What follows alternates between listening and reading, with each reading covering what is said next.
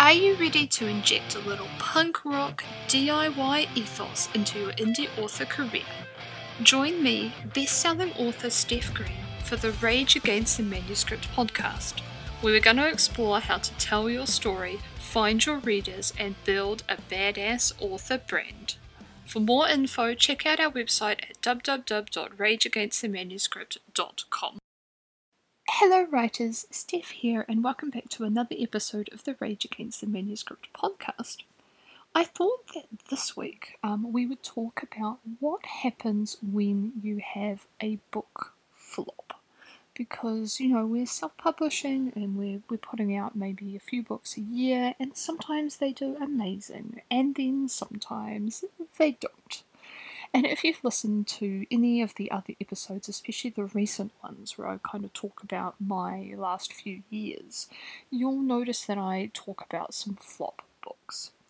And so I thought it would be really worthwhile to sort of sit down and maybe look at some of my flops and kind of dissect what the fuck was I doing, and what to do when you have a release that doesn't go quite the way you thought it was going to go. Maybe you had that feeling, that this was it, this was the book, that was going to change your life, and it didn't. Or, it was the book of your heart and you really thought people would connect with it, but they just don't. Or maybe you were like me and you had a massive hit of a series and you sort of thought, okay, well, that's it, I've got all these readers, so they're gonna stick around and for my new thing, and they don't. So I thought we would kind of talk about this. So hey, I hope that's interesting for you. Too bad if it's not. So the first thing I think it's really important to talk about when we talk about having a flop of a release is, it's kind of two things in this. The first one is, be very careful about how you judge a release based on the first couple of days. Too often I see in writers' forums and in Facebook groups where writers are going, oh no, I've just released this book and it's a complete disaster and it's a flop and I've wasted all this time and, it's just, oh my god, it's terrible. And the book's been out for 3 hours. Now, the thing is that a book does not ride or die based on the first 24 hours. Now, I know there are some factors that in this. Often authors have got a book on pre-order. It's going to release into Kindle Unlimited. They're looking quite a lot at the ranking of the book on Amazon, because there's a lot of information that, while the ranking doesn't equal money, it does influence the visibility that your book has on Amazon, because obviously the higher the rank the book is in the store, the more bestseller lists and category lists it's going to appear at the top of, and the more visible it's going to be for people. And so authors, especially authors in KU, they often use ranking as kind of a measure of how successful a book is going to be, or book launch is going to be. And obviously we all kind of know that in terms of the earnings of a book is going to do, sort of, generally speaking, it's going to do the most kind of oomph in terms of earnings in its first month, and then after that it's going to taper off into some kind of normal, sort of new normal sales kind of volume. So this means that, we're all kind of holding our breaths and crossing our fingers and looking really hard at that first month. But the fact of the matter is that a book that you write and a book that you publish now is going to earn you money for literally the rest of your life.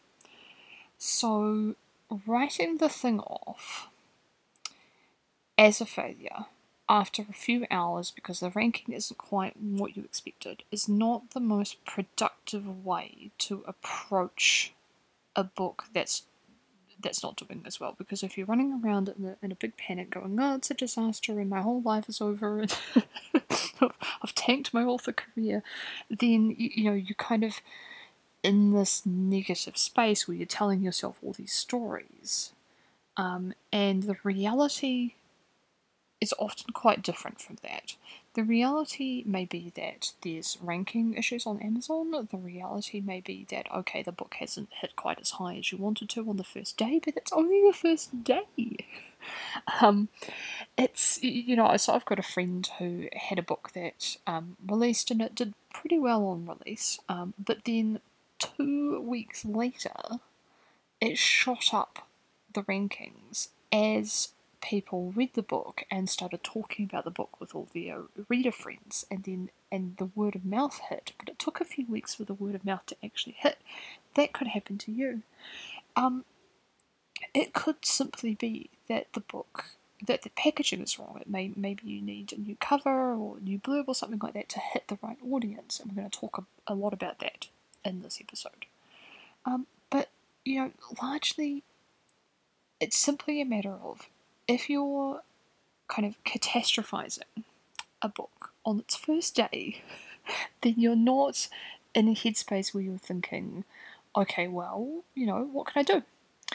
And we want to be in that headspace. We want to be, solving the problem. And one of the things that I like to do when I feel myself doing this, is where I go, okay, well, if my brain is going, oh, this is terrible and we're all going to die, then I'm actually going to sit down and I'm actually going to work through the worst case scenario. What is the worst case scenario for this book? Now, the worst case scenario is that the book is not going to sell the volume that you need in order to bring in the money that you need. That's effectively the worst possible thing that could happen here. Which, at the end of the day, it's bad, but it's not terrible. It's unfortunate, but it's not catastrophic. And there are a lot of things that you can do when you sort of realise that. That's the worst case scenario. When you realise that, you can start to go, okay, well, there are things I can do to mitigate that. And depending on the type of author that you are, if you release a book, it's probably going to be book 1 in the series. And you were thinking, one of the things you're thinking is, crap, I'm locked in to writing these books in the series, which is not going to do what I need it to do. And so we're sort of going to talk a little bit about this idea of, okay, well, I've released book 1, and book 1 is flopped, so now what do I do? And so I thought that I would talk to you about a flop that I had, and so I thought I'd use an actual example from my life. And the series I want to talk about is called Mandalay Academy. Now, I wrote, back in 2019, a super successful series called The Kings of Miskatonic Prep. And this was a bully romance, a dark high school bully romance series, but it was also a Lovecraftian horror. And it did really well, and I think a lot of the reason why it did quite well is because it had these evil cliffhangers at the end of the books, and a lot of the readers who read the books were expecting a kind of contemporary dark high school romance book. And I hit them with this vaguely paranormal cliffhanger at the end of book 1. And they were all over reader groups on Facebook going, oh my god, this author, this book, oh my god, I'm so surprised, I don't know what's going on. And so they loved that. And they had to finish the series because they had to know what was going to happen next. And I was merely writing away these books, and I was thinking, this is it, I found my audience, I know who they are, I know what they want. They love this kind of mix of the sort of the dark bully high school setting, but also these kind of weird, creepy, gothic, paranormal elements. So I'm going to give them what they want. I'm going to Series 2.0 this book, and I'm going to do the same sort of thing again, just with a different school, a different set of characters, And it's going to be called Mandalay Academy. It's going to be set in a sort of very gothic music academy. And it's going to be a proper gothic romance. So there's going to be a supernatural element, but it's going to be very, very sort of vague. It's going to be in the background. There's going to be a ghost, but the ghost is not, a sort of super integral part of the story. It's the kind of book where you could read it as supernatural, you could read it as not a supernatural. So that's what I'm going to do, and it's going to be amazing. And I spent a lot of money on some fancy covers, and I spent money on advertising the pre-order, and I was really, really excited, and it did terrible. I basically, in the first month, I didn't even make back what I had made promoting this book, advertising this book. And so I am thinking, fuck. I had planned to write 3 books in this series. I had ideas for other spin-off books and all kinds of things. I was pretty gutted, to be honest. But I had to sit down and go, okay. So I had this hit series and I had this flop. And the first thing I sort of had to look at was, okay, why has this flopped? What's going on here? And when I looked at it kind of critically, I kind of realised a few of the mistakes I'd made. The biggest mistake that I think I'd made is I'd gone, okay, well, it's time to do a brand new series and a brand new idea. And when I was thinking about series 2.0ing something and giving my readers more of what they were asking for, what I should have done is done a bit of a kind of a spin-off or a new character from the Kings of Miskatonic Prep series. I think for these types of books with romance, sort of high school bully romance, kind of these sort of stories, a really good idea for them is to do the next generation, so the children of characters in the first series go to the same school and, have some kind of new adventure. And realistically, that's probably what I should have done. But I think the second thing is that the reason these books were quite big was that they hit the market right when bully romance was just coming into being a thing. But by the time they were finished, my readers had read through them because they had to know how it finished. But by the time they had finished, the market had a huge number of bully romance authors, and it had really established itself as a contemporary romance trope, or contemporary romance subgenre. And my books were this weird mix of the bully elements, but also this H.P. Lovecraft kind of cosmic god kind of thing that was happening. And the fact of the matter is that that's probably not what the market really wanted. So they finished my series, but then they didn't go back to me as an author of the things that they wanted because I wasn't writing contemporary bully romance. So that also might have been a better idea for me to go more contemporary then. But I didn't. I did this whole gothic thing. And so I sort of realising the issues that I'd that I'd made for myself. And the third issue, I think, is that in romance there is a big divide between the 3 main subgenres of romance, which are contemporary, paranormal, and historical. And paranormal is the smallest of the 3. And the problem with a lot of my books, I think, is that they straddle the line between contemporary and paranormal. They're not paranormal enough to be really appealing to the paranormal audience in a big way, but they're too paranormal to appeal to contemporary readers, so they kind of fit in this weird in-between space. And I've done pretty well for kind of sitting in between space. But I'd like to do better. So this is a thing I'm always thinking about, but it was something I didn't really realise and articulate until this series came out, because obviously it's got this kind of gothic element, and there's an element of which way do I go? Do I promote it as a contemporary book, or do I promote it as a paranormal book? And it's not enough of the one or the other thing to really hit perfect with those readers. So, here is my sort of talk about what happens when you have a book that's a flop. So I think here are a few things to think about. So obviously the first thing to think about is looking at the book and learning from it. Why did it flop? And what learnings about that are you going to carry forward into future series? And some key things to look at when you're sort of thinking about why did a book flop. First of all, I would have a look at reviews, the reviews that you get for the book. Not necessarily the negative reviews either, but the positive reviews can give you a lot of information. So you don't have to be, looking at all those all those awful reviews that make you cry.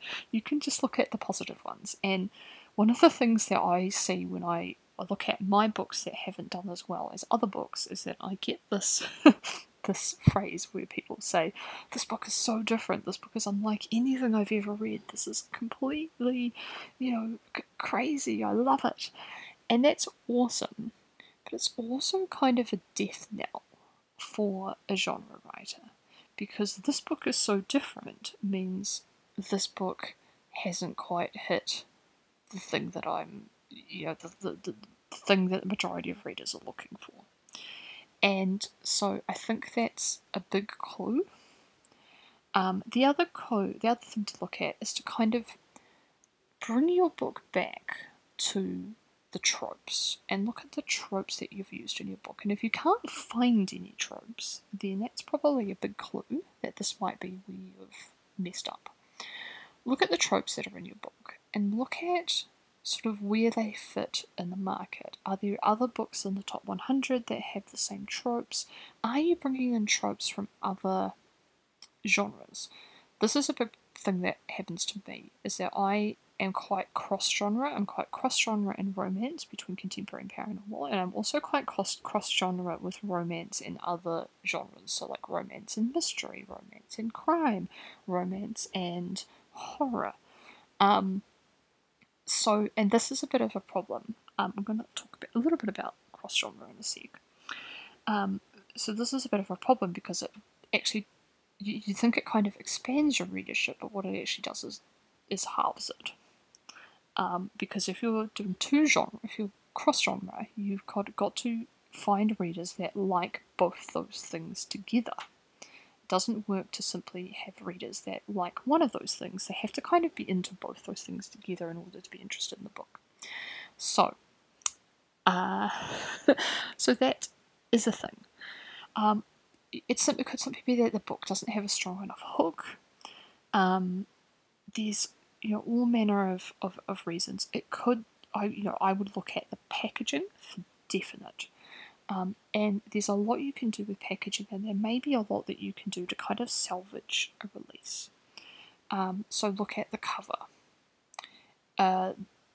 This is the thing that I do a lot. I have a lot of covers. I've had a lot of success with covers which are objects, which is not really the normal thing in romance. And so I have to look at, is it time to get rid of my object cover and perhaps replace it with a sexy man chest cover, which is more of the normal thing. And that, simply doing that could actually skyrocket a release. Same thing with the blurb. If you think the blurb isn't working, then rewrite the blurb and put a new blurb up and see how that people respond to that. One thing to think about is and this is especially if you're cross-genre, this is what I do, is to refocus your blurb on a different trope or a different aspect of one of the genres. So one thing that I do is with my books that straddle contemporary and paranormal is that I'll try, say, a blurb a blurb specifically designed to appeal to paranormal readers. And if I'm not having success with that, I'll switch to a blurb that's specifically designed to appeal to contemporary readers. And I've done that with the Mandalay Academy series. When it launched as a contemporary book, really, with an object cover. I then went to a contemporary cover and the contemporary blurb. That one didn't work either. I then went to a paranormal style cover and a more paranormal blurb. And I still also, that's done okay, but I still don't think that's quite right. So when I launched, recently I finished the series, and I launched the box set of the series, and I actually launched the box set with the original object cover, because I paid a lot of money for it, and it was really beautiful. So what I did was I rewrote the blurb again, and I made it super contemporary. And very, now, very of the moment. And that has worked really well. And that's meant that the series, that's given the whole series a bit of a boost. And having the box set has meant that it's another product that can earn money for this series. So it's adding to the bottom line of the series. So if your book hasn't worked with a particular trope or focusing on a particular cover style, then try something different. That's probably the biggest thing that you can do that may potentially turn a flop of a series around. But I think the biggest, most important thing is to sort of change your mindset about a flop and realise that even if you have a flop, it's still going to earn you money for the rest of your life. Once you have finished writing it and you've closed it off, however you're going to do that, it's just a thing that sits there and earns money. And once you have finished writing it and you've closed it off, it is a product that you can repackage, that you can redesign, that you can find new ways to and find new readers and do that again and again and again. So try not to think of a flop as a flop so much. Just try and think of it as a product in your product line, as a part of your backlist, and there is always going to be things that you can do to get that in front of new readers. So other things to think about. If this is a book 1 and you're looking at the numbers and you're like, yeah, this is not going to work, I would do as much as you can to think about how you could either cut the series off early or make it shorter, or in some way lessen the amount of time that you're going to be spending writing and finishing the series. You can also consider, so what I actually did, and I'm not sure I recommend this, but it is a thing to consider. What I actually did was after book 1 of that series came out and it didn't do very well, I was supposed to immediately go and write book 2, but I then had another idea. And the idea that I had was probably the idea that I should have actually followed Kings of Miskatonic prep with, but that's okay. So I should have really held off on that idea and written book 2 and book 3 and be done with Mandalay, but I didn't. I was like, I have to write this book. So I wrote that book, and it actually did amazingly well. But now I've got 2 open series that I have to alternate between, and that's basically what happened.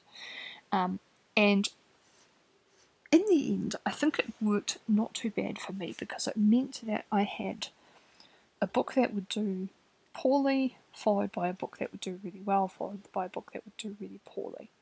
And it meant that I still had lots of new readers coming in, and I could sort of count on, okay, well, this release isn't going to do very well. Book 2 isn't going to do very well. Book 3 isn't going to do very well.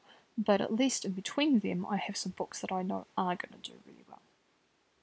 So that's something that you can do as well. You can adjust your schedule and put in things that you know are going to hit the market a bit better. So that's another thing that you can do. But yeah, I definitely recommend if you can finish books early. That is a very good idea. I looked really hard. I tried really hard to write this series as a duet, but I just couldn't do it. So it had to be 3 books. But if you can do that, if you can cut out some plot elements or side characters or something like that, I would do that. You could also consider not finishing. That is totally an option. If you aren't happy with having a book up in your catalogue that's the first book in a series where you haven't written the other books, you could simply unpublish the book. That is completely an option that you can consider. On the plus side, you could just have, the first book up, and you could say to people, look, the book hasn't done as well. I plan on finishing this series, but it's just not going to happen right away. You could say that. That's totally fine. Or you could simply say, look, hasn't done very well, so I'm going to take it down, and maybe in a couple of years I might have a rethink, I might put it back up again. You might be able to work it into another series, you might be able to rework it into something else, who knows. So that's an option you can consider. It's totally a thing you can consider.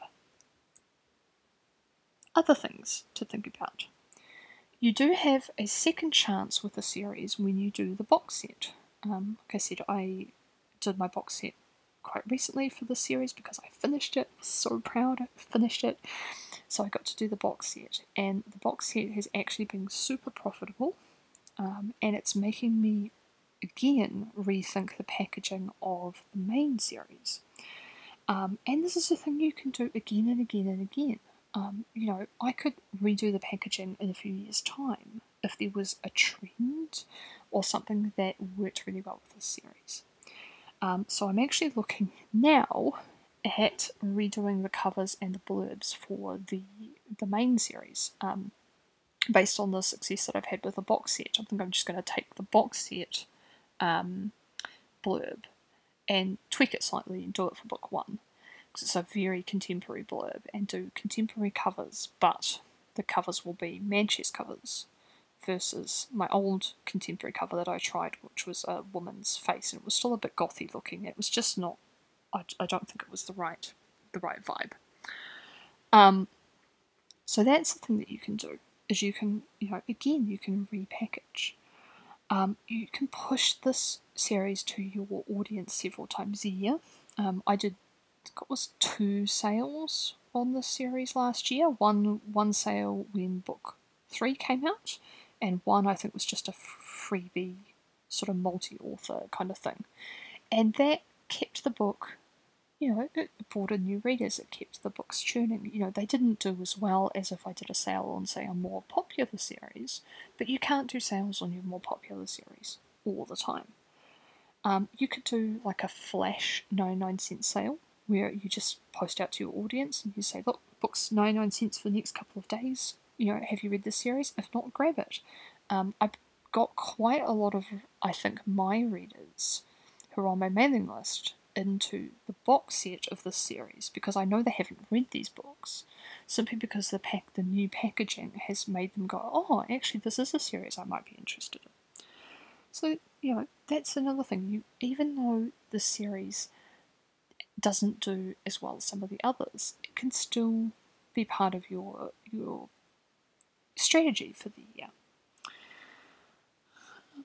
Yeah, and I think really that's probably everything that I have to say about when a book flops. I think the main thing is to stop beating yourself up. It's it's not your fault. It's not anything bad about you. It's just that sometimes some books do better than others, and the important thing isn't that you had failure or that you didn't meet reader expectations or whatever. The important thing is that you learn from this experience, and I have learned so much more from having a flop of a series than I had from having my successful series. And I think that's that's kind of the important thing. So yeah, that's really all I wanted to say about flops and what you can do about them. Have you had a flop? What have you done to rescue a flop or to make a flop a viable part of your backlist. I would love to hear your stories. Come over to the Facebook group and have a chat to everyone. That was this week's episode of Rage Against the Manuscript. Please do check out the website, which has got all of the old podcast episodes. It's also got my online courses about self-publishing and a whole bunch of articles and fun stuff that you might enjoy. That's www.rageagainstthemanuscript.com. I have been your host, Steph Green. So long for now, and happy publishing.